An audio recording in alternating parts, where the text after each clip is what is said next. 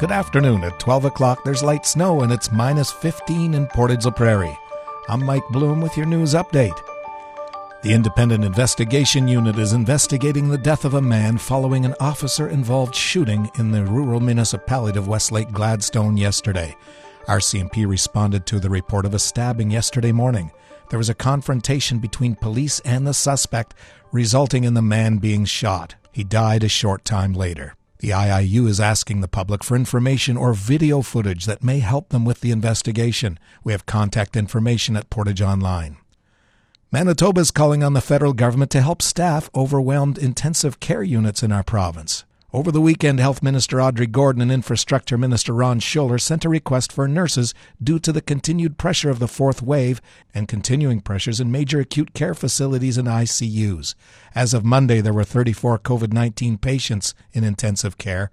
The two ministers are requesting help to add 15 to 30 additional intensive care nurses who would stay in Manitoba for 6 weeks. They say this would increase ICU capacity while allowing surgical slates to remain open.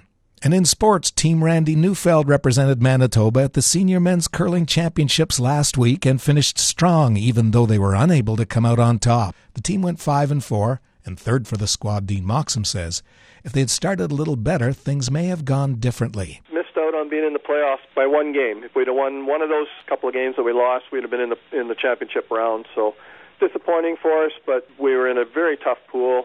4 former Canadian champions on our side of the draw, so we knew it was going to be tough going in, and somebody's got to lose, I guess. While the senior men's side of things will be slowing down, Moxham says 3 of their members will still be taking part in the Viterra Men's Provincial Championship in Selkirk next month. The second day of the 2022 Provincial Scotties Tournament of Hearts continues in Carberry. We have all the scores on the scoreboard up at Portage Online. Marlon Gardner was the hero for the Portage Islanders last night. He scored in overtime to lift the Islanders to a 7-6 victory over the Winkler Royals at Stride Place. He had 2 goals in the win. Joel Swedlow also had 2 goals with an assist. Ryan Persson stopped 36 shots for Portage. The win puts the Islanders back on top of the league standings with a record of 6-1-2. Winkler sits second last with a record of 3-6-1. Today's mainly cloudy with 30% chance of flurries. Wind northwest is really windy up to 60, but it'll diminish to 20 this afternoon. High of minus 12, wind chill minus 20 this afternoon. Tonight will clear and wind will be northwest at 20, becoming light this evening, low of minus 21. Wind chills minus 20 this evening and then minus 28 overnight with risk of frostbite. Tomorrow morning is mainly cloudy, wind up to 15, high of minus 14. Wind chills minus 28 in the morning, then it'll rise to minus 20 in the afternoon with risk of frostbite.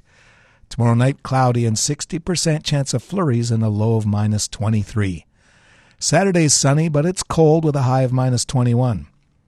Sunday, cloudy with 40% chance of flurries and a high of minus 10.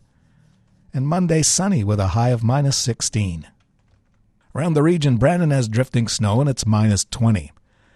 Winnipeg has light snow, it's minus 15, and there's light snow here in Portage. It's somewhat windy, gusting up to 48, humidity 68%, and the temperature's minus 15, minus 27 in the wind. From the Portage Online Newsroom, I'm Mike Bloom.